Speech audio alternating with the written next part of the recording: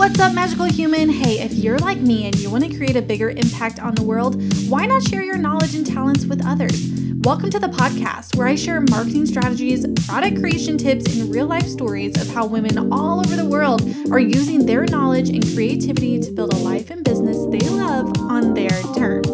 I'll share with you over a decade of knowledge and show you how you can take what you already know and do and package it into a digital product like a course, membership site, or digital download that sells globally. I'm Amy Jo, and you're listening to the Digital Magic Podcast.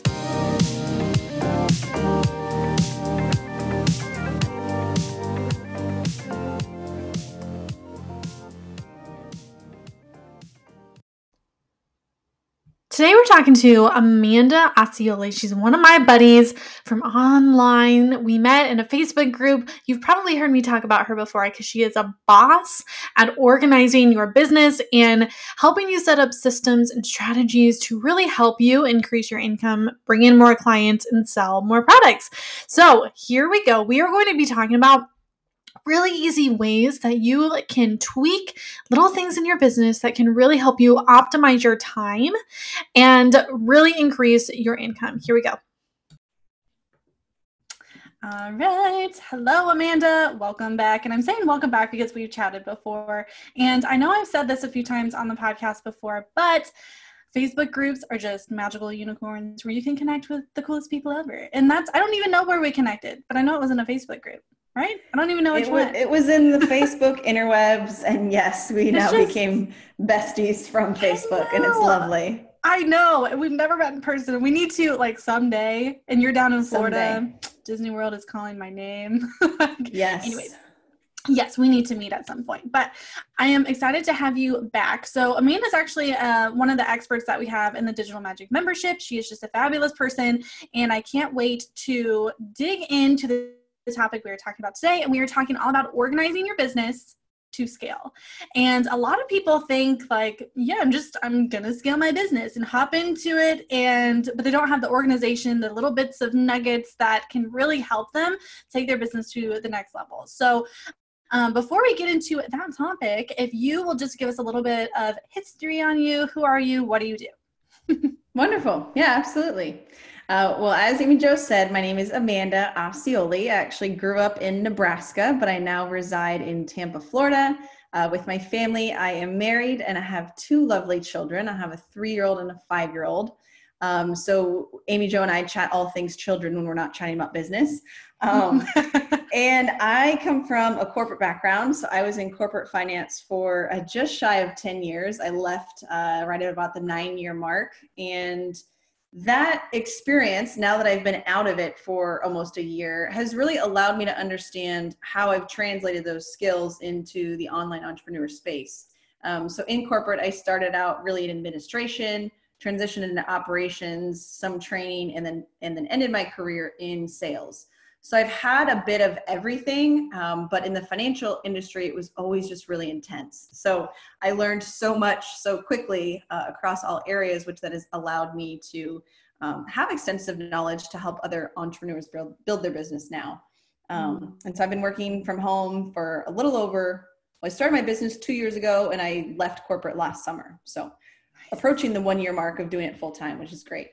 Woohoo. That is awesome. And congrats. Right around the corner. Thank you should have a party, for your 1-year mark. That's so exciting. Yes. So one word that you said that really just hit me and it just immediately brought back flashbacks was intense, and how you were in a intense corporate job and that transitioned into entrepreneurship for you. And for me, I was in an intense sales job and I transitioned to an intense working for myself job because I didn't have things set up, in 2015, the way that they are now. Just anyways. So that intense word, I know a lot of people are going to feel that on an emotional level. And so can you talk a little bit about that? How did you make sure that how you were setting up your business, you weren't setting it up to be intense 2.0? Yes. And, there's been some bumps along the way, but I think because I was able to easily spot it, then it allowed me to take a hot second, step back, create a system or a process, and then continue to move forward. Mm-hmm. So one of the first things that happened in my business was I was getting on a lot of discovery calls with prospective clients. I was just really good at connecting online so I could get enough people on my calendar. The simplest thing was just adding in a scheduling link, right? I just needed to have a way to have people get on my calendar without me manually doing it. But the bigger part of that and that was easy. That takes, 5 minutes to set up. I hope most of you listening by now have heard of Calendly. If not, there you go. But the next part of that really became overwhelming was now I have all these proposals that I'm sending out. And I did not have a process or a system. I had a template that I like to use, and I usually customized it per client. But what was happening is I would get off a call and maybe I had a few other calls, or maybe I would get bogged down with something else, and I couldn't get that proposal to the client in the timeline that I really wanted to. The second piece of this is that I know in sales, people make decisions off of emotion. So if I'm sending my proposal hours or days after that discovery call, the chance of me closing that business is now much smaller. So that was, again, now I'm just kind of building that story, but that was the problem that I knew I had to have a system in place so that I could, one, close it on the call, right? Be confident enough to know my offer, my pricing, and pitch them on the phone. And then I don't worry about it. Or the second is that they may not close on the phone and then have a very clear process of how I'm going to follow up. That's one of the first things that I teach really anyone that I work with is you've got to have the most crystal clear process of knowing how you can close business in the fastest way possible. Again, as you know, you've been in sales, people make decisions with emotion and then back out of it off of logic. So if you can keep them in that emotional place, offer your services, continue to touch on those pain points, and then tell them how much it is and how you get started, you're going to have a higher likelihood of closing that business. Mm-hmm. Yeah. And it's something that takes a little bit of time up front, like get your contracts ready, get your, proposal, whatever it is that you're sending to your people, have that ready, like the basis of it. And then even if you're still on the phone with them, be like, hey, I'm going to send this over to you right now. Let me know what you think. We can talk through it. And, something so simple like that can really make a huge difference in I know you talk a lot about the bottom line, can make a huge difference in your bottom line and your income. And it's, like we said, it just takes a little bit of organizing, to set the systems up. And so I really love that. I mean, I'm having so many flashbacks right now from 2015 because I didn't have that either. Like you're totally speaking to that person in me where, I'd be on the discovery call. I'd say that proposal and be like, okay, I'll send it over, run over, like type up, add in the things to the contract, type up that proposal, an hour or two later, send it. And it's just like crickets, where'd they go? And instead, if you have a process that's super easy, that just flows, not only is it easier for you, but it looks better on the flip side for the clients who are receiving. So, right. Awesome. Yeah. And I learned that a real life example of this was actually a client, one of my first virtual clients where I was more doing the done for her type of work. But I was in her operations team and she was an executive coach. So her proposals were high end, like 50,000 or above was the cost of a proposal. But what I realized is that she was a creative. She also was a perfectionist creative. So she wanted this proposal to just be like, the stars are aligning and it's beautiful and wonderful and great, but she might send it a week later. That was where I started to work with her in the first time of you're basically offering the same things.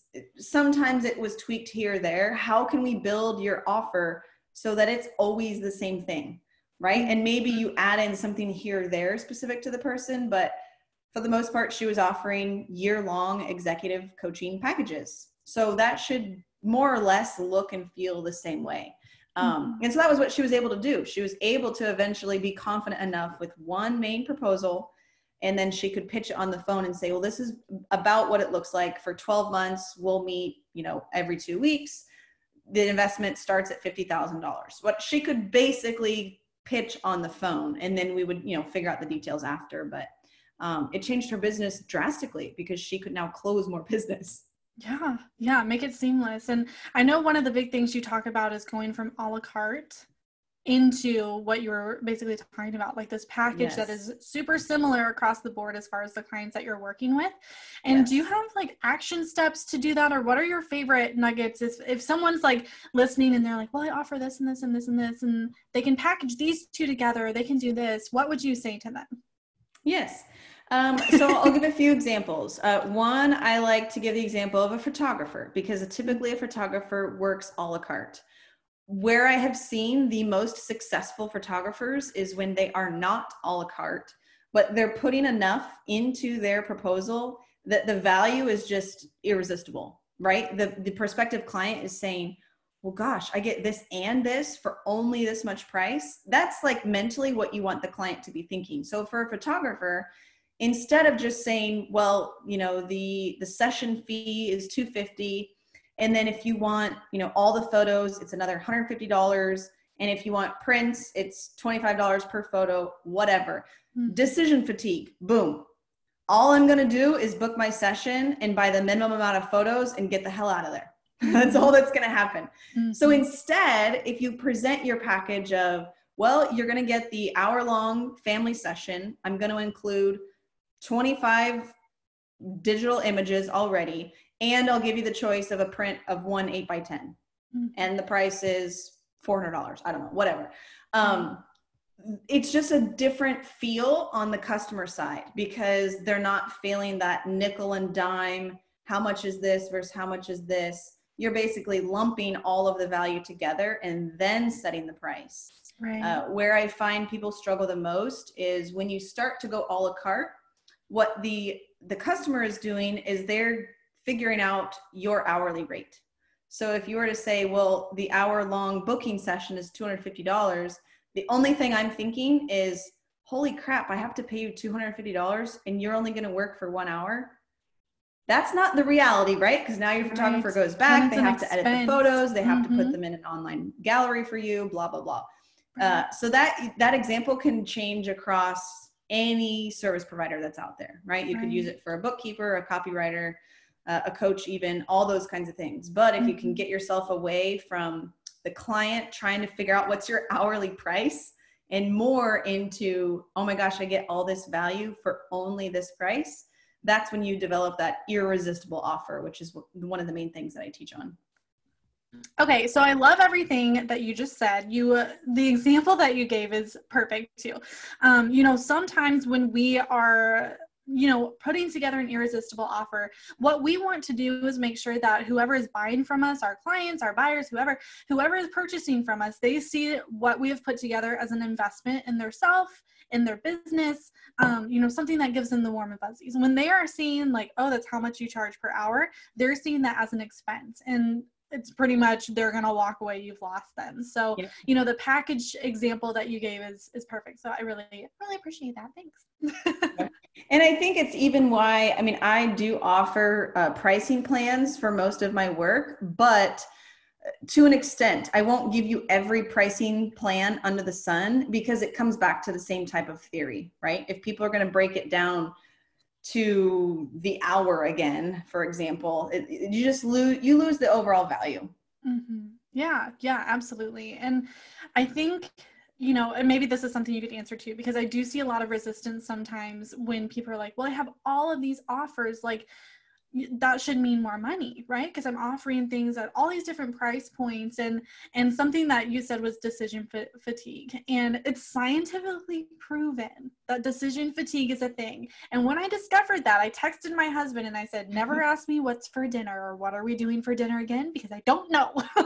I don't plan that far ahead, you know, most nights, and my brain is already done by the time it's like 4 or 5 o'clock, that I'm just going to make whatever. But if you're asking me like, what should we do for dinner, my brain goes like boom and just shuts down, because I'm done. And so decision fatigue, you know, think about that. You want your offers and what you're putting out there to be easy wins, easy yeses, to make total sense, to be seen as that investment that you're, you know, versus the expense. And yeah, I love that you said decision fatigue, because it's totally a thing.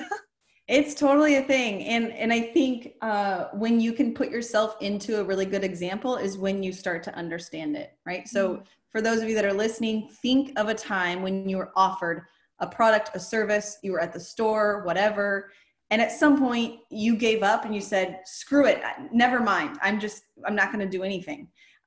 Because there's just too much information overload, decision fatigue, and the only solution is to give up. So if that's what's happening with a prospective client, that give up means they're not going to purchase from you now and maybe not ever. For sure. Yeah. And I'm going to poke at this a little bit more too, because we're talking about offers and irresistible offers and using that decision fatigue with that, but this goes across the board. So if you're posting on social media, if your website doesn't tell your people exactly what you do within like the first 2 to 3 seconds, they're going to be like, they're not going to go searching. Like, it's just too much. You want to make things as easy as possible. And I see this on Facebook, where someone will post something where it just like reels me in. I'm just like, dang, that was really good copy. And I'll go over to, maybe their personal page or their business page, and I can't find a website. I can't find anything. And I have no idea like what they actually do.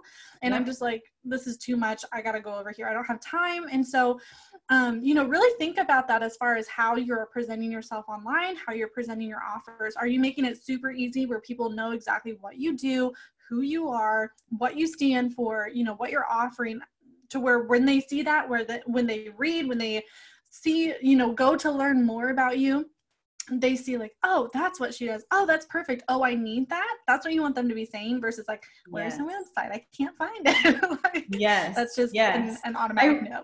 I recently connected with a marketing guru. Marketing for websites is her specialty. And she does like 5-minute free audits or something like that. So we were just talking about it, and she was using my website as an example. And so she pulls up my website and she says, okay, within 2 to 3 seconds, exactly what you're saying, I should be able to know, how do I connect with you further and what do you do? And so without even scrolling, right, she literally just pulled up the webpage on her computer, and there was one call to action, which was book a call. And then there was a nice, strong, like, boom of this is what I do, basically. So I passed the test, thankfully. It's not my first website, but it made me think about how many websites I've landed on where, similar to what you're saying, like you search all over and you're clicking on this page and the next page. And the bottom line is they're not going to get that far because now they've already left. It's too much. Yeah. Or there's so many offers and they're like, I don't know which one even fits me or what I'm doing, or there's so much copy. People think like add copy. And really what it does for us when we see like blocks of text like this, immediately we're like, oh, I'm back in school and I have to read through this thing and figure out what's going on. So anyways, that's just design stuff. But anywho, thank you for all of that, all of, your wisdom and everything that you have shared with us. We really appreciate you hopping in here. And, one thing I like to do at the end of my podcast is if you could leave an action step. So what would you say, like 1 or 2 action steps for someone who is ready to set their business up, organize it to scale? Yes. Well, I'll give 2 to go along basically with kind of our 2 main topics. And the first would be, please figure out one proposal that you will be using. Even if you're still at the custom phase of your business, at least template it, whether that's in Canva and you're really going to make it look nice and sexy, go into Canva. There's already templates there for you, but you could customize it and then simply use that going forward every time. I would give yourself a 24-hour deadline. So if you've been on a call with a client, within 24 hours, that's being pretty gracious. I would actually maybe go less than that, but start small. 24-hour turnaround time that client should have a proposal from you in their inbox. And then action item number 2 would be to rework whatever your current offering is. So even if you're not a la carte, maybe you're still a packaged price, you're probably too low. So look at what you could add to what I like to call that value stack, right? What are those things that are inside of your offer that maybe you could tweak or change or add some things to then help you increase that price a little bit higher. So just taking a few little moments to rework your current offer. And I think those 2 things would really change the next couple of weeks of your business for sure. Nice. Awesome. Thank you so much for those tips. And where can we find you online? Right now, my website is the best place to find me. It will direct you to anywhere else in the interwebs. So www.thelux-way.com. Nice. Perfect. Thank you again. Thanks, Amy Jo.